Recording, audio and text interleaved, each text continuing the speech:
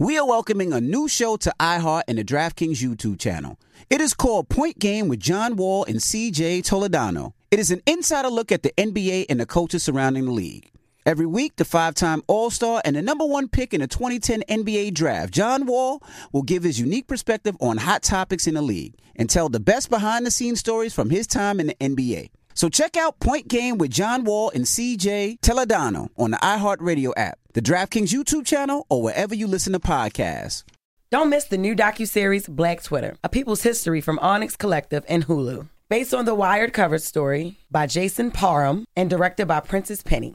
Executive producer of Insecure, Black Twitter. A People's History tells the story of how Black voices found a new home online and blossomed into a force for change, while laying down some hilarious tweets along the way. If you were there for Meet Me in Temecula or Thanksgiving Clapback, you need to see this series. If you weren't there, time to dive in. Watch how Black Lives Matter grew and gained force because of the voices on Black Twitter, bringing these issues to the forefront like never before. From the memes to the movements, see how this powerful community shapes culture, society, and politics. Black Twitter, A People's History, is now streaming on Hulu. In the pressure cooker of the NBA playoffs, there's no room to fake it. Every pass, shot, and dribble is immediately consequential. The playoffs are the time for the real. Real stakes, real emotions, real sweat, blood, and tears. Real legacies. Which teams will rise from the chaos? Which teams will conquer? Which team is going to make this year their year? You already know when and where to find these moments of unscripted, pure entertainment. Don't miss 1 minute of the action. Tune into the NBA playoffs on ESPN and ABC. Black Tech Green Money isn't just about telling the stories of successful Black entrepreneurs. It's also about giving actionable and wealth-building strategies that help you protect the future of our communities. That's why we're pleased to be supported by State Farm Insurance. State Farm also believes that we must invest in our communities to achieve economic growth by sponsoring programs like the ACT-SO, which rewards high school students for their academic achievements. State Farm believes that being better neighbors creates better communities. Like a good neighbor, State Farm is there. If you're looking for the most epic place on earth, let's start at the base of a massive waterfall. Then trek through the thick jungle. Then climb to the peak of a snowy mountaintop. Then once you get there, keep going. Because with intelligent 4x4 and 7 drive modes and a Nissan Pathfinder, the search is the real adventure. Available feature. Intelligent 4x4 cannot prevent collisions or provide enhanced traction in all conditions. Always monitor traffic and weather conditions. Morning, everybody. It's DJ NV, Charlamagne the Guy. We are the Breakfast Club. We got some special guests joining us this morning. Yes, indeed. We got Ryan Coogler and Peter Nix. Welcome, fellas. What's up? Thanks for having us. How y'all feeling? Feeling good. Feeling good? Yeah, man. Happy to be invited. New documentary, Anthem. Yeah, man. I've long felt like the national anthem, like most things in America, need to be changed to represent the world we currently live in. Clearly, y'all felt the same, which is why the doc was created, right? Absolutely. I mean, I think we're in a time right now where we're examining our identity, searching for our identity, trying to express it in different ways, and there's a lot of collisions in how we express those identities, and that the moment felt right to inquire and to go a little bit deeper on, the history of that song, and also the opportunity to imagine what an anthem would be like for today that reflects the American story. What made you dive deep into the anthem, right? Because we're in school, you learn it, you don't really think much of it. This was very knowledgeable because it taught where the origin came from. When you're a student, they don't teach you the origin, they just say sing it, you know what I mean? So what made y'all dive deep into actually understanding, learning, and to even discuss this? I've been looking at a couple of projects that were examining this collision between patriotism and protest, and obviously we're seeing it in the headlines every day. I've always wanted to make a music doc, number one, and the anthem seemed like a perfect stage to examine the American voice and the American story, and also this notion that music does bring us together, and that maybe a project using music as an exploration of the American story could in some way reflect some idea of optimism in this difficult time that we're in right now. I'm learning that, I guess stand-up comedy is such an inspiration for creative minds like yourself, because Anthem seems to be rooted in a bit from Roy Woods Jr., and then y'all walked in and y'all said y'all was out last night watching Chappelle and Chris Rock. So what is it about comedy that sparks those seeds? I don't know. I think personally, I think like stand up is probably like the highest form of storytelling with like a high degree of difficulty. Absolutely. You know? But it's also a form where you can ask questions. And Roy is brilliant, man. He hosted our after party. But yeah, that bit is kind of incredible. Like it's, for some reason in that setting they can ask questions and kind of make criticisms plain, you know. And he was asking, yo, if you know what you know, it's based off of this, you know, it's not even an American tune, not even an American song. It's based off a British drinking song. I didn't know that. I didn't know that either. I didn't know that to the film. That's why I said it's so knowledgeable. You learn so much about the film. Yeah. And what made you be a part of this film? You know, we talk about finish the stand up point for us though. Well, yeah, I think stand up, like when you laugh, when you have a natural reaction, sometimes it's nervous. You know what I'm saying? Sometimes it's like, man, I can't believe this person said this. You know, there's a lot of that last night. but at the same time, like oftentimes it's like a recognition of something. You know what I mean? And someone's storytelling. And that bit, it just leads. You know, if you watch the film, it leads right into, you know, right into the story. How I got involved, Pete and I met in Oakland over 10 years ago. I was making a film called Fruitville. It was Fruitville then, now it's Fruitville Station. Everything about you is Oakland, bro. It all comes back to Oakland. Doesn't it? Brian, Doesn't it? Way, shape, or form. I mean, Pete got 3 movies actually 4 now about the Bay. He got a Steph Curry doc coming out next month. Second greatest player of all time, but we'll talk about that later. Second. Now we could talk all of that, Charlotte, man. I mean, you know, that's a nice ranking for him. But we met then. He was making a doc called The Waiting Room, which is about Highland Hospital, which is a massive hospital in East Oakland that has a trauma ward, you know. And it was actually the hospital where Oscar Grant, rest in peace, where he was born, and the hospital where he passed away when he was murdered. And we were trying to get access to that place, and some folks in the San Francisco Film Society hooked me and Pete up. And we've been tight since. And some years back, my wife Zenzi Evans, and my partner Seva Kolhanyan, we started a company called Proximity Media. And a few years after we started, we recruited Pete to come over and run nonfiction for us. So he's been making films, for our company for some time now. And this is the first one that we've done in collaboration with Onyx. So I always like to ask people from the beginning, both of you guys, Peter and Ryan, like, how did you get into film? For somebody out there right now listening, how was the start? What was the love? What was the first light bulb that said, this is what I wanted to do? And how was that journey of getting into the game? I was like, I come from a big family. My mom's one of 10. Dad's one of 8, and we had big family reunions, lots of cousins running around. My Uncle Ray had a video camera, and he'd bring to the family reunions every summer. And I would take the camera and run around and interview all my family members. I had, like, kind of like you guys, I didn't have the King's chairs, but I had the Pete Nick show, right? This little show. And a clip from that is actually in an autobiographical, my first film was an autobiographical documentary about the impact that my addiction. I went to Howard University and fell into addiction. Sorry. And my film. I meant the Howard part. I went to Hampton. HU, the Mecca. Not you know. He went to Howard. I was talking about the Howard part. That's what I wanted to say. I said the Howard part. Nuts, bro. I went to Hampton, so you know. But go ahead. I for sure was like, yo, you got empathy. That's Yeah, empathy. like, Forget your addiction. You went to Howard. Like, No, I was with you on that. I was ready to go down the road with you on that. But my, it was really. My story, it's a story of a black family, middle class, upper middle class black family that dealt with things that were difficult to talk about. And I just, from the very early age, was inspired by my own family story and felt that there was something there that I wasn't seeing, heard, and told. And that really began my journey as a storyteller. Later, when I went to film school and had a choice to make my first film, it was to look within. I know we probably should go watch the autobiographical doc you did, but what was the addiction? You name it. Depends on the day, depends on my mood. You just got turned out in college, or were you trying to stay up to study? Or? I was working at this is the late '80s during the war on drugs. This is when DC was huge. Rayful Edmond, Marion Barry. I was working at a club, the Fifth Column, and just got sucked into the world. I was dealing with a lot of identity issues. And I think, it's so interesting that I met Ryan eventually, and his process of storytelling, looking at you know, the black story, the black family, the black American story, and reframing that in a powerful way is a bit of a kismet. That's so interesting because there's always a profile of what an addict looks like, you know, and somebody who was attending an HBCU probably wouldn't fit that profile, so to speak.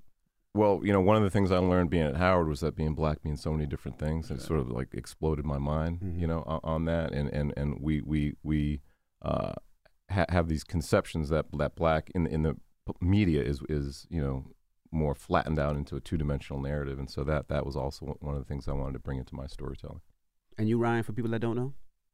How did I get into filmmaking? How you got into filmmaking? What was the first light bulb? What made you say, this is what I want to do as a profession? That's a great question. For me, I grew up in the, I'm a shady. I grew up in the Bay Area, bro. Playing football and going to school. I like school. I like football maybe a little bit more. Got a scholarship to go to a school called St. Mary's College. And this was in 2003. Very good basketball school, you know. But they had some you know, they had football there as well, playing in D1 AA. And after my freshman season, they dropped their football program. And that same semester, it was like we were doing spring ball, and they dropped that bomb on us. And I was in a English class, like a creative writing class, taught by a woman named Rosemary Graham, and she gave the first assignment for us to write about our most intense emotional experience. And I wrote about something that happened, like a health issue that happened with my pop. Didn't think much about it, you know, turned it in. And then she called me into her office hours and had like a one-on-one with me and was like, hey, you should think about writing screenplays, you know? And that was really like the first time an adult recommended something like that. And I thought it was a crazy recommendation too. So you never been into it? You were just like, let me. I mean, looking back, I always, it was always there. Like my family watched a lot of movies. That was how we would pass time. It was how we would communicate with each other. You know, and I've done a lot of self-analysis since then. Like a lot, you know, like a little bit of like what Pete's talking about. Looking back, my parents came up, both of them from Oakland. And they was there when you know, at the time Pete's talking about at Howard, my parents was in the town, and it wasn't much different. They was trying to stay alive, man. You know, young married, and they would do for entertainment is like, you know, go to Blockbuster and rent something and stay in the house. You know what I mean? Had 3 sons, they would keep us in the house. So that's what we would do. It's like that was our culture, you know. And I always loved movies. You know, I would do like theater arts or whatever. If it was an elective, I'll take theater arts. You know what I'm saying? Right. So it was always there. But her reading something that I wrote and making that suggestion was huge, man. And then my wife, it was my girl at the time. You know, I told her about it. I was trying to write screenplays in Microsoft Word, which is difficult if y'all ever tried to write a screenplay before, because of the margins and everything. The formatting, it's goofy, yeah. And then my wife, she was on track scholarship at Fresno State. We both didn't have no money. She squeezed our coins together and got me the software that you use, you know, to professionally write a screenplay, Final Draft. So once she did that, you know, I was in there. You know what I mean? Well, you remember the first screenplay you wrote? I do, bro. I mean, I remember all of them. I mean, it was terrible, but but yeah, it was called Story of a Dollar. It was about a $20 bill that was getting passed around the Bay. You know, so we told a bunch of little stories based on that. People would write on the money. It sounds crazy now, right? Because everything digital. You know what I'm saying? But that was Chris Rock did a sketch like that once. Oh yeah, his Chris Rock show on HBO. Yeah, yeah. So it was. This was like, you know, this was like 03. It's a common, you know, it's a common idea. You know what I mean? Like an inanimate object that's getting moved around. You get to tell stories through that. But when I was, you know, I was 17, man, so I was like, yo, this is the most creative shit ever. You know what I mean? I didn't know. When did y'all both know? When did y'all both know it was gonna be a profession, right? Because I'm sure at one time you thought you were gonna play football in the league. You know what I mean? I'm sure one time you thought you were gonna do something else. When did y'all know, like, this is a profession? Well, I'll tell you the time when I knew this one had a profession was before I saw Fruitvale Station. I saw a film he did called Locks, which to this day is one of the most beautiful expressions of character and humanity that I've seen in a short film. It was like a silent film, almost. And I knew that this was a special, storyteller. And then that was sort of what drew me to Ryan. And what was your question? I would say, when did you know it was going to be a profession? You know, everybody wants to be a football player, basketball player. Everybody has that dream. But when you say, no, this is my calling. Well, while I was at Howard, I was on the 11-year plan at Howard. 11-year It was plan. interrupted by my stay with the federal government. When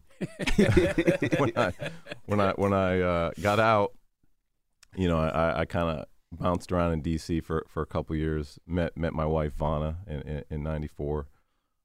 Sort of got things on track and started. I had to pick a minor, and I was a creative writing major. I was going to be a writer. That's what I thought I was going to do. I was writing, short stories, and never got to writing a script. But I had to pick a minor, and I picked journalism. And I'd met this kid in an AA meeting, and he worked at this little tiny news service called the Hispanic Link, which at the time there was very little news telling the story of the Hispanic community in America. So this tiny hole-in-the-wall news service in D.C. was syndicated nationwide, and it was run by this white guy who'd married this woman from Oaxaca, Mexico, and it was a love story. And so I was just struck by it, and so I made a little short documentary, and it was my thesis project, my senior project at Howard. And I fell in love with it, documentary, and I looked at where the best, documentary programs, and UC Berkeley, the journalism school at Berkeley, has one of the top programs. And so I went there. When I made that decision to apply to graduate school, I kind of knew, like, this is what I'm committing to do. This is what I'm going for. Right. And you, Ryan, when did you know that this was going to be your profession? Because I know at one time you said, I'm going to play in the league. I know you thought you were going to play for the Raiders. Big time. It's a great question. Cause I've been asked it before. My wife always laughed, but it was after I made my fourth movie. It was when I was like, okay, I'm gonna be doing this for a while. What was the fourth one? Wakanda Forever. That's when you said this is a profession. I think it could have been before that one. Nah, I'm telling you, bro. Fruitvale, Creed, Black Panther, and what kind of? Yeah. Okay. Yeah. Cause I don't know, like I some combination of like imposter syndrome. That's what I was gonna say. That sounds like and internalizing. This internalized feeling of it's like it's all gonna be taken away from me. You know what I'm saying? Like that. It just went away. So you didn't think you were good enough? Yeah. It was a combination of a lot of things. For one, I didn't think I was good enough.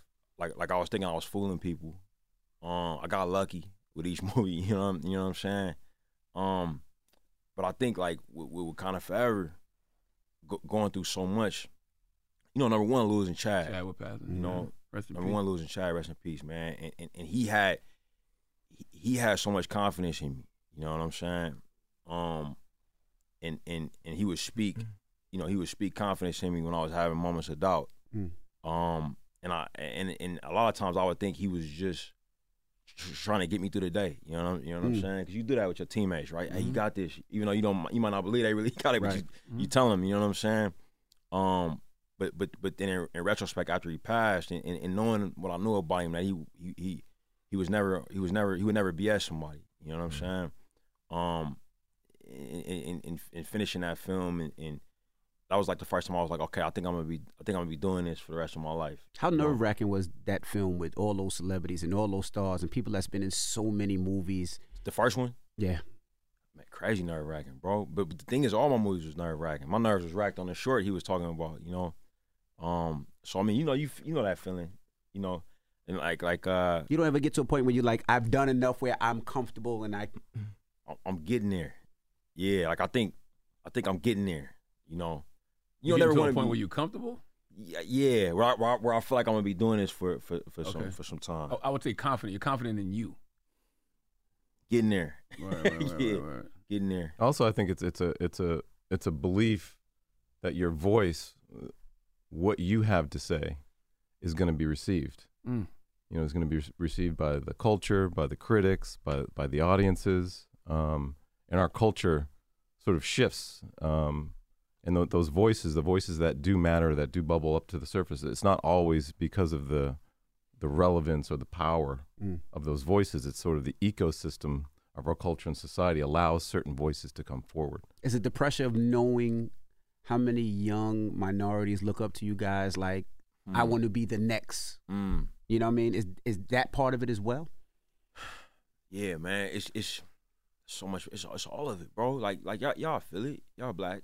You know what I'm saying? You know, when you get it, when you first got this job, it's like I gotta do my thing for my family, but I also gotta do my thing for the next person who look like me who want to do this. That came later. At first, it was just about survival. Yeah. Right? You know, because I had been fired from 4 times from radio, so it was about survival. So, yeah. Then once you start to realize the magnitude of the platform, it's like you got to do it for the people. Yeah.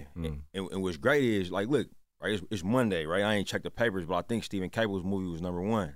Transformers, yeah. I think it was #1. Yeah. So like, Pete got this movie coming. We got a Steph doc that's gonna come in a like the more that's of us that's succeeding, it actually takes some of the pressure off. You know what I'm saying? Like that's also that has also helped. You know what I mean? Like it's not like it's only one. We got one shot. We got one representative. It's like it's a bunch of us. You know what I'm saying? And that's changing the fabric of what a blockbuster director looks like. I want to or what you know or you know how much support a nonfiction film gets from you know from a studio or from the audience. You know what I'm saying? Which is typically very little. Yeah. So I'm extremely grateful for the platform that Proximity has provided, and that is a powerful idea to sort of validate not just different perspectives of voice, but different genres and styles of storytelling. One more thing about the imposter syndrome. When you're Ryan Coogler, and we know the greatness of Ryan Coogler, but the media will say things like, he's the next George Lucas. Like, you're always the next somebody. Right. It's never just you. Does that Hold on, bro. Is that a Crown Royal bag? Of course. Okay. My bad, bro. Charlamagne's 60. He keeps all his change in bro. there. My change. That's change. You damn right. You need a little something? Man, I might. Y'all got a vending machine here? Hey, my bad, bro. I just went back 100 years, bad memories, bro. Yeah. grandma. Major, bro. Uncles, bro. Uncles. Oh, my God. My bad, Charlamagne, But I was bro. just saying, does that contribute to the imposter syndrome? Them always saying you're the next someone? It don't help. Right. That never helps. You know, but what I'm thankful for, man, is I'm thankful for the OGs. I saw Spielberg a few days ago. You know, spent a day with Spike. You know, I sat down with Coogler. I sat down with Chris Nolan. You know, I was very rest in peace. John Singleton was very close with him. You know, and having a relationship with the OGs is helpful if they say you the next whatever. You know what I'm saying? Like I sat with George Lucas. You know what I'm saying? Like because you know, and I know these guys as guys, and they can kind of advise and say, man, throw all that away. You know what I'm saying? Like you know, like this is gonna come, that's gonna come. It's been really, really helpful. So that, but yeah, it never helps to hear somebody compare you to a like a generational great. You know what I'm saying? That's why I always feel for Bron. You know what I mean? Yeah, we'll never appreciate Bron. I say that all the time. You'll never appreciate Bron if you keep comparing him to this ghost. Bro, that is Michael Jordan. Let me tell you something, bro. Me and Zenzi went to game 3 when the damn Lakers knocked us out, bro, in the second round. And we worked with Steph and Bron. We worked on Space Jam, and we worked on the beautiful movie Pete's got coming out. And this dude, man,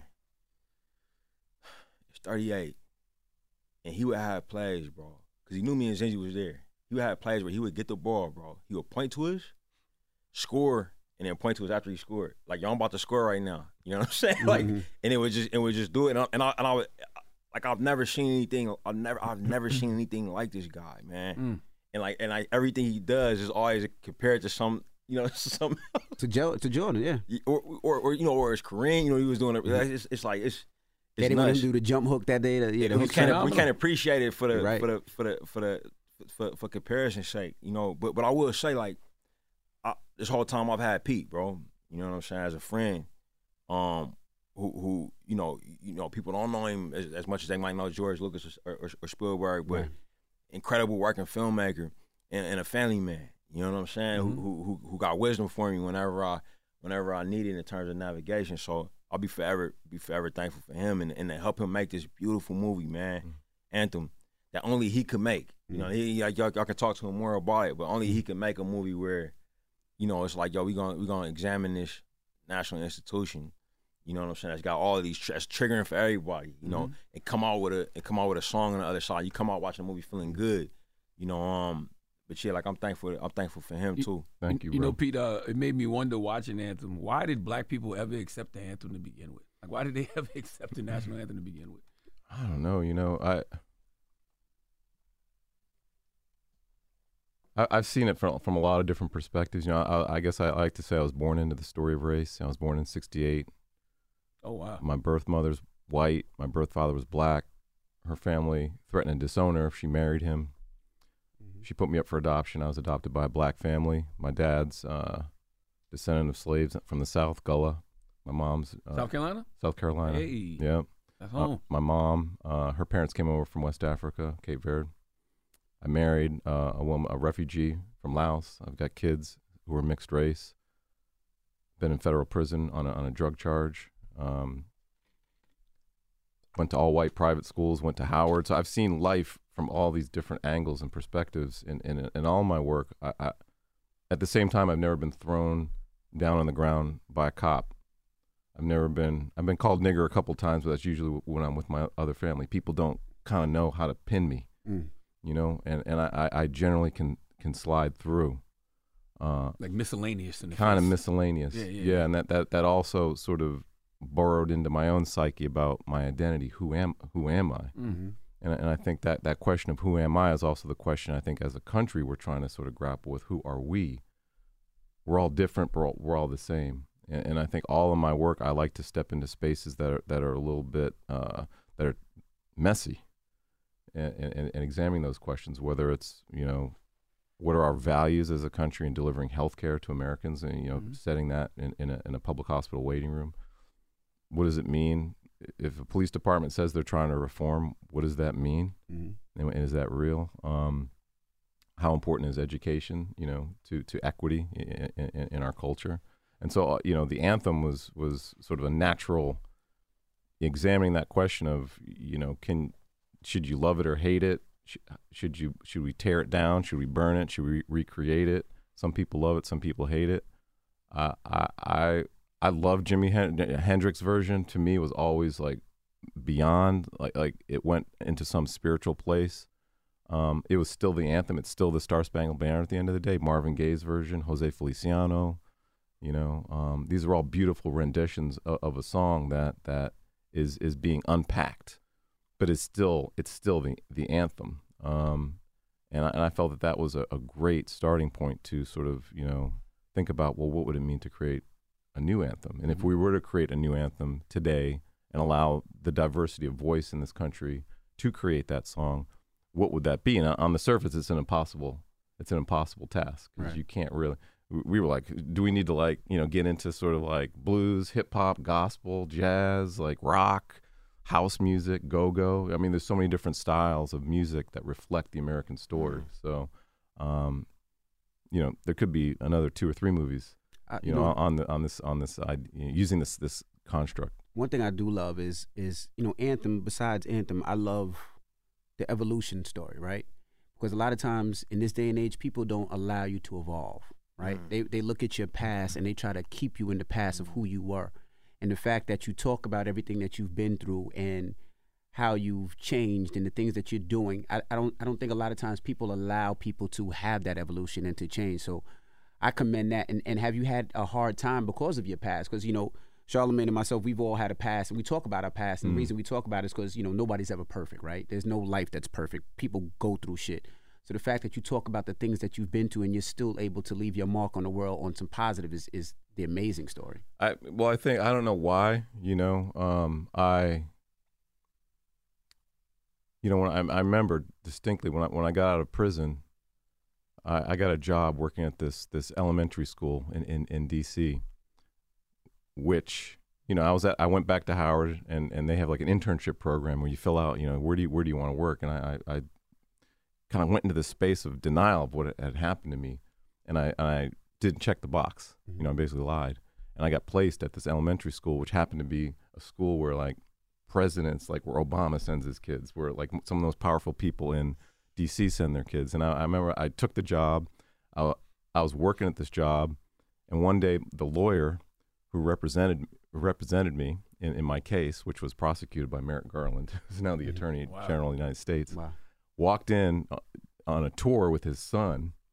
And my job that day was to like check all the parents in and give them name tags. And here comes my lawyer. Oh boy. And he sees me, and we looked at each other, and he was like, "Oh, how are you doing?" And he's probably thinking to himself, "What the hell is this guy doing? This convicted drug trafficker working at the school? Presumably, I'm going to send my kid."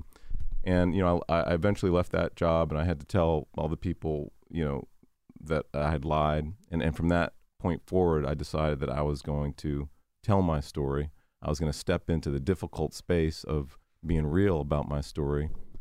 Talking about my dad's alcoholism, asking my dad about his alcoholism on camera. We had never talked. Black families don't talk about their trauma, their mental health, things like alcoholism, and it just felt like an empowering thing, and it also felt like something that our country needed to do more, was examine and step into these more real, authentic spaces. I mean, we are all those things. I want to ask about Anthem. What do you think it would take to actually create a new national anthem? Well, one of the insights that seemed very common as we asked that same question to a lot of people in the making of the film, and also now that the film is coming out, is that maybe there can't be one anthem.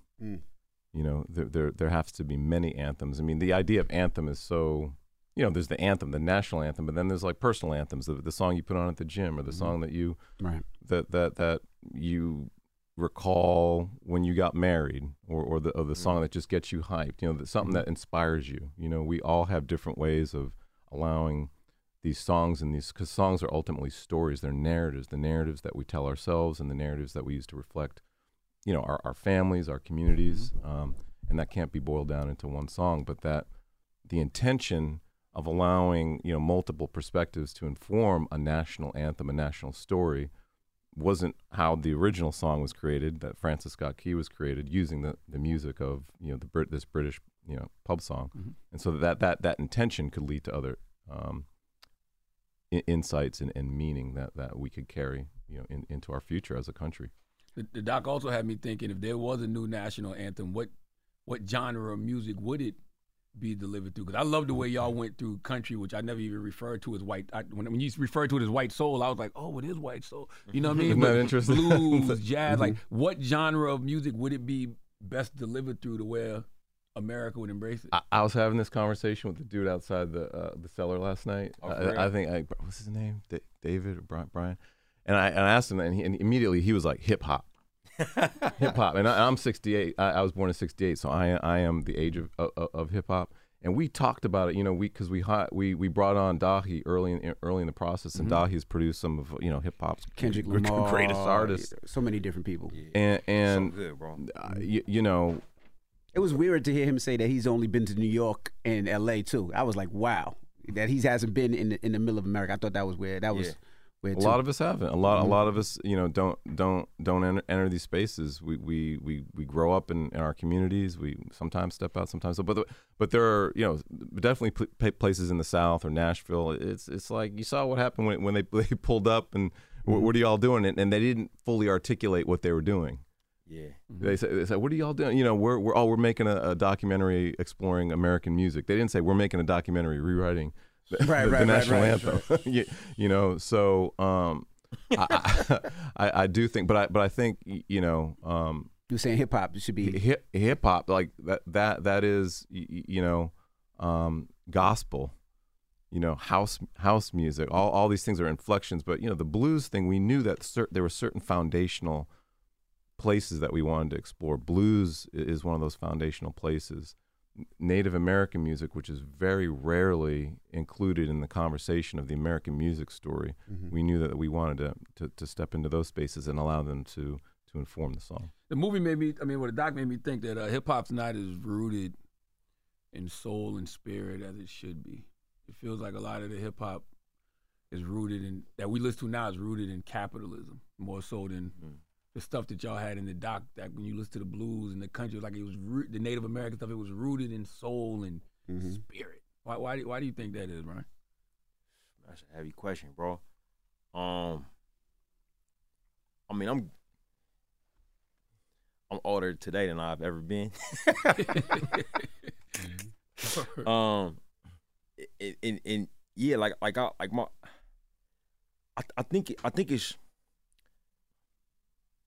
I think music's complicated. I think black music is I got my own theories about it. I love that this doc is kind of about American music. You know what I mean? Like it's Anthem on the surface, but it's really about American music and about watching a song being written, which I think is fascinating. Cause you got stand-up comedy and you got music. I think them is like two, like it's straight alchemy. You know what I'm saying? Like when you see people do it. And I think that black music has always been a call back home, like a report. Hey, we still here. Hey, we okay. Like this, here's what's happening. You know what I'm saying? Is anybody out there that hears? You know, I always feel this electricity runs through my body whenever I come to New York. I think a part of it is just that it's 10 million people running around trying to make a way. But another part of it is this force that's been ever present in my life that's given me a sense of power. Hip hop, it was founded here. You know what I'm saying? And you can feel it. You know what I mean? Like I don't know if it's that I know it was here or that I can feel it here. But it's fantastic. You know what I'm saying? I think that things constantly change, and I think the reason why you hearing this trend towards like hyper capitalistic, or you know, it's a lot of it is like war music. You know what I'm saying? Like, but I think it's like about the right to self-determine that people are looking for, and whatever route they can find it. You know what I'm saying? And sometimes maybe it's quote unquote misguided. Sometimes it's truthful. You know what I mean? Like somebody that's living in poverty, surrounded by it, they might think that having some money is a way they can self-determine, make themselves safe, get their family out of where they are. You know what I'm saying?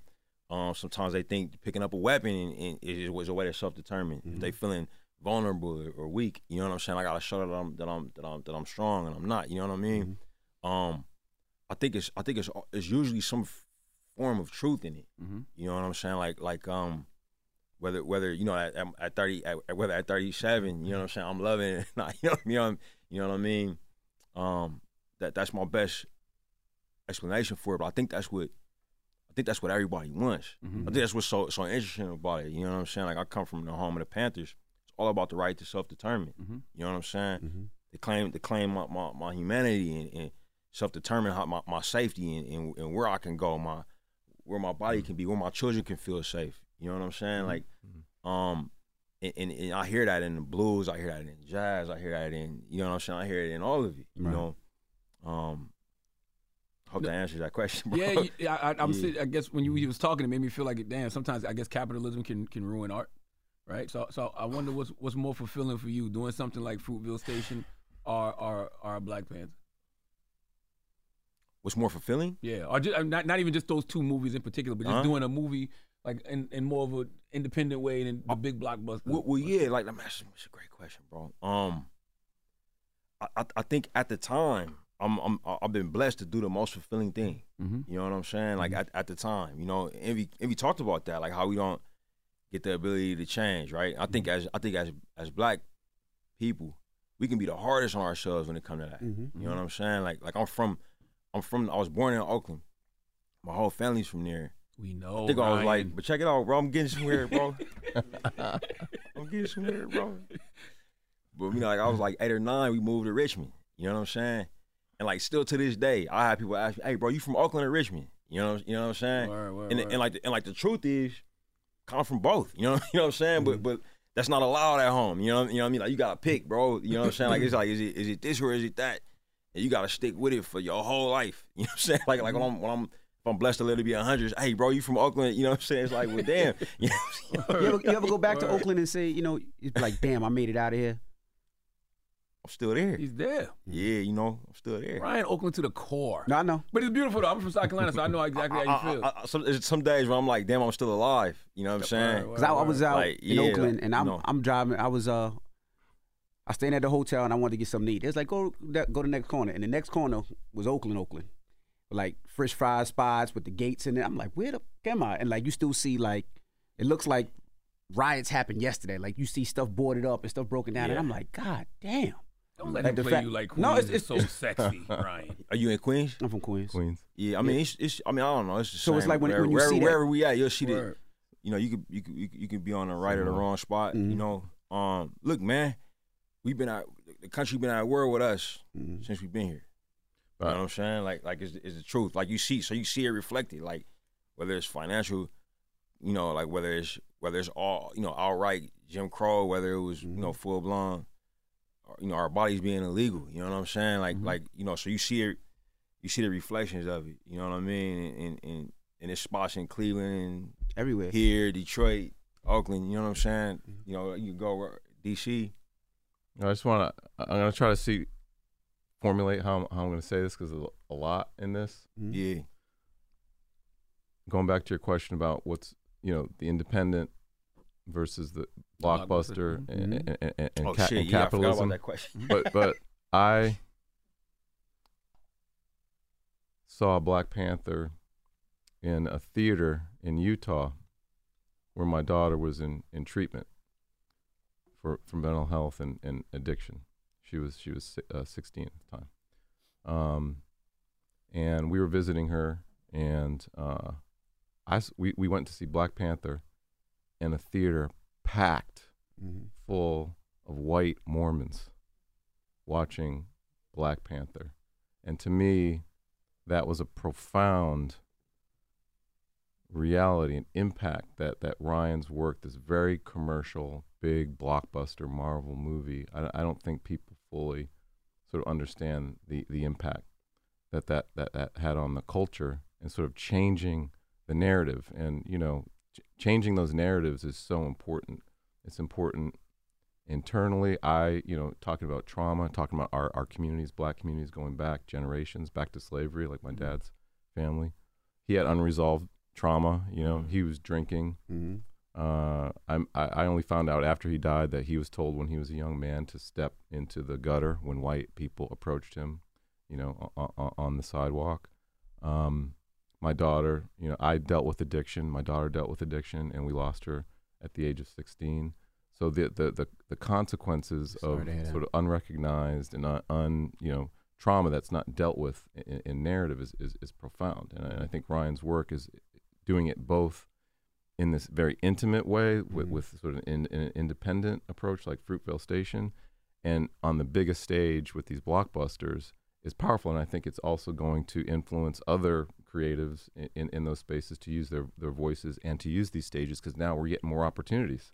We're getting more opportunities. That's why I like Black Panther 2 so much, because you know, I put Ryan in the same vein as like a Kendrick or even a Cole, because even with the massive success, you won't compromise your art.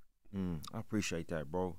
I'm just realizing I didn't answer your question, man. Like they all are fulfilling at the time, because I'm different each time. You know what I'm saying? Like you know, I'm at Fruitvale when I was 25, 37 now. You know, I don't know if I can make that movie now. You know what I'm saying? I don't got the optimism that I had then, or the energy. You know, we met in like 20 days. We didn't sleep. You know, so I gotta sleep now. You know what I mean? Right. Like got a family now. You know, like it would have been impossible. But that was the most fulfilling thing that I could have done at that time. I've been blessed to like do fulfilling work. You know what I'm saying? With this company, bro, it's fantastic. I get to support filmmakers' vision. You know what I'm saying? Like Pete said, "Hey, I'm gonna make a movie. We're gonna make a new national anthem." I'm like, holy shit, let's do it. What do you need? You know what I'm saying? How can I help? You know, and it's been an incredible blessing, man. I know these brothers got to go too. Yeah, I know they're telling us you got to wrap up. So I guess with this question be the last question. How do you keep the national anthem hopeful and empowering with so much of America's history being negative for the majority of groups that have been here? Because, you know, we keep talking about we are having these discussions about what America is. I think we know what America is. We trying to put the mirror up to them and let them see what America is. Yeah, right. I mean, it's different things to different people, right? Like, and that's what's so beautiful about the song they made was that, you know, you got 4 women from different backgrounds and different experiences with the country, you know, putting down verses that feel true to them, that's not compromising. And then when you hear it sang, it's like, you identify with each piece, because maybe it's like, I don't know somebody who's indigenous, or I'm not indigenous myself to this land, but I know people who are, and I know people who are having issues with borders moving across them and back and forth, or getting moved, and when you hear the words saying, you feel it, you know what I'm saying? Like I don't, when you hear Charity, like in her 20s from Nashville, sing about her family in the military, I think she says like all gave some, but some gave all. Man, you feel it. You know what I'm saying? And white people don't own the military. You know what I'm saying? I got my grandfather fought in every war that was fought while he was alive. You know what I mean? And so when you take a step back and look at the song that they made and the process of how they made it, man, the young choir sang it, man, and it works. You know what I'm saying? So I think it's an incredible utility that they gave, and that's all the song is a utility, man. You might use it to get through some personal loss. You might use it to do your homework. You might use it to lift at the gym. You know what I'm saying? Like it's a piece of art that's a utility, and it's up to the people to use it. You know what I'm saying? How you feel about it, Pete? Yeah, I mean, I think it's just real simply empowering people to tell their story, and anthems inspiring people to express their own idea of an anthem. I remember when we made The Waiting Room, this film about Highland Hospital. Before we made the film, we did this little digital storytelling project where we interviewed hundreds of people stuck in the waiting room. We asked everybody the same thing: what are you waiting for? And the results of that simple question were profound. And I got into you're dealing with some people who look dangerous, somebody who just pissed on themselves, somebody who's ranting, dealing with mental illness. And I got into this space where I was approaching everybody, even if I was uncomfortable. And some of the people that I was most uncomfortable with, the results in their story, empowering them in that moment to tell their story, even if I didn't maybe agree with their politics or their position, because some people were talking about healthcare, some people were conservative in those spaces, but they're also suffering somehow. And that sort of collective, that unifying suffering, and allowing people the framework to tell their story in that space was powerful. And I think hopefully this film can allow people to recognize that sometimes we do have to put these stories that are difficult next to each other and allow the alchemy to just happen, because we just can't ignore it. We're in a difficult time in our country right now. It's like we're at a crossroads right now, and it could go this way, it could go that way. But the optimism, both for my own family and the generational trauma that we face, that there's a path out, that you don't have to stay in that. Yeah, well, we appreciate you brothers for joining us. And, anytime you got a movie or something that you want to promote, documentary, y'all invited up here, come on up and use the platform. All right. What's next? I mean, the writers' crack happening now. Man, it's big shout out to the writers. WGI is striking right now. Trying to get, equity. Underrated. That's next for us, like on the nonfiction. On the nonfiction side, yeah. So nonfiction, you can do. Yeah, it's not started with WGA originated work. You know what I'm saying? It's outside of that, so I can help promote. But yeah, we got underrated. Beautiful movie about Steph Curry. Very underrated. He's the number 2 greatest player of all time. We need to start acting like it. It's coming full circle. And let me ask you guys, who's not top 3 NBA? Let's talk about it right now. Just quick question before you go. Top 5 in the league right now? No, all time. All time. I can give you mine quick. LeBron's in there. I got Michael Jordan, MJ. Steph Curry, Kobe Bryant, LeBron, and Magic Johnson. That's my top 5. Yeah, I'm not mad at that. Yeah, I mean that's. I'm not doing this, man. Cause I literally have made a movie. I made a movie with Bron. I made a movie with Steph. You know what I'm saying? I'm not doing this. Steph beat LeBron 3 times in NBA Finals. No. I'm a Warriors fan, lifelong. Word. You know what I'm saying? Like Steph. He's baiting you in, Ryan. Got it better. No. Steph bigger than basketball for us. He revolutionized the sport. Yeah, like we ride or die with Steph. You know what I'm saying? And Bron's my guy. Like, Steph changed all the basketball, women and men's. They all play like Steph. He revolutionized the game. I've never seen nobody do that since Michael Jordan. You're not wrong. I'm gonna tell you something that's gonna sound crazy. To this day, most skilled basketball player I ever seen is Hakeem Olajuwon. Like most skilled. I remember watching him as a kid and being like, "Yo, this dude's crazy." the scariest cat I ever seen to play against when I was a kid was Tim Duncan. It seemed like he was always winning. You know what I'm saying? These dudes don't get mentioned at all when you start talking about it. When I really think about it, I'm like, I don't know how somebody could be better than Hakeem Olajuwon. You know what I'm saying? Now you got the Joe Kicks and those guys. Yeah. They kind of, and I love Hakeem, but they But back then there wasn't too many big men. So when you were a big man, it was all big men. He swept Shaq. No, there were more big men, weren't there? They were all big. You didn't have it like, you know. He had to go past David Robinson. David Robinson, you had Patrick Ewing, Dikembe Mutombo. What he used to do to those guys, bro? Like I used to just, and he had no flaws in his game. But now like, you think about somebody smaller had to get by the big man, like your Allen Iverson, like your bro, Allen, bro, like AI, bro. He don't get think about brought what up AI enough. did. You know what I Bro, mean? when he beat that Kobe Shaq team game one, had no teammates really. I mean, I don't mean no disrespect. These are real hoopers that was on his team, but like, you know, I mean, yeah, bro. So it's tough, man. You saying all that to say you do think Steph is better than Bron, but. I'm gonna bait you, Ryan. Bro, I'm not. You just don't want. I'm a Warriors fan, bro. That's what I'm gonna say, bro. And Steph bigger than a hoop for us, man. Right. You know what I'm saying? But I'm also a black man, and LeBron is bigger than. You know what I'm saying? Like you know. Love Bron. I'm not gonna get into that. I'm just talking about on the court. I love both these guys. I root for the Warriors. I root for the Warriors when they play. Just on the court. I root for the Warriors when they play. But I love both those dudes. I hate that we gotta. I hate that we gotta play. I hate it so much. And I hate that they knocked us out. God damn, bro. Pete says it with his chest. Steph is the number 2 of all time. You bet.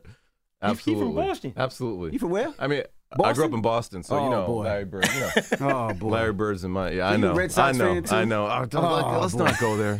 And you went to Howard. Let's not go there. Oh boy. Although 2004, Yankees, Red boy. Sox. All right, well, there you have it. Peter Nix, the Howard University alumni. Ryan Coogler, The real appreciate HU. Oh, man. Well, we appreciate you, brothers, for joining us, man. thank It's the y'all, Breakfast man. Club. Don't Thank y'all forget for having Anthem, us. June 28th on Hulu. It's the Breakfast Club. Good morning. In the pressure cooker of the NBA playoffs, there's no room to fake it. Every pass, shot, and dribble is immediately consequential. The playoffs are the time for the real. Real stakes, real emotions, real sweat, blood, and tears, real legacies. Which teams will rise from the chaos? Which teams will conquer? Which team is going to make this year their year? You already know when and where to find these moments of unscripted, pure entertainment. Don't miss 1 minute of the action. Tune into the NBA playoffs on ESPN and ABC. From BBC Radio 4, Britain's biggest paranormal podcast is going on a road trip. I thought in that moment, oh my God, we've summoned something from this board. This is Uncanny USA. He says, somebody's in the house, and I screamed. Listen to Uncanny USA wherever you get your BBC podcasts, if you dare.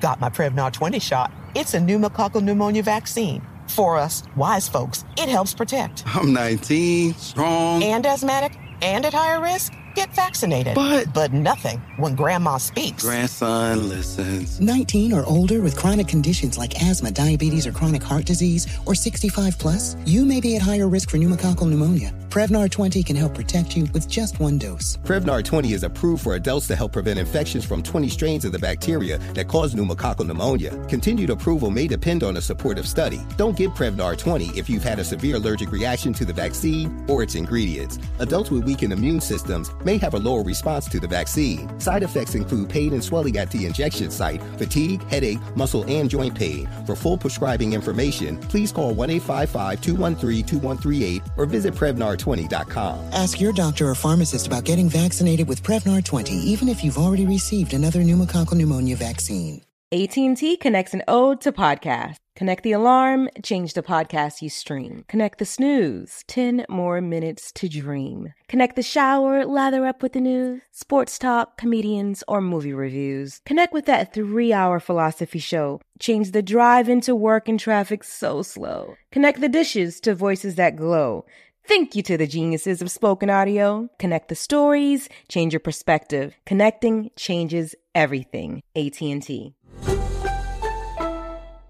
Top Thrill 2 is like no other course. 2 420-foot vertical speedways, 3 launches. All right, let's talk strategy. Copy that, driver. Go for maximum acceleration off the start. Roger that. You've got a short straightaway to push from 0 to 74 on the first vertical speedway. And what about the rollback? Rollback will set you up for an explosive reverse climb 420 feet in the sky so you reach 0 G's in total weightlessness. 420 feet of straight-up speed. Let's get it. Top Thrill 2, the world's tallest and fastest triple-launch strata coaster. Get your tickets at cedarpoint.com.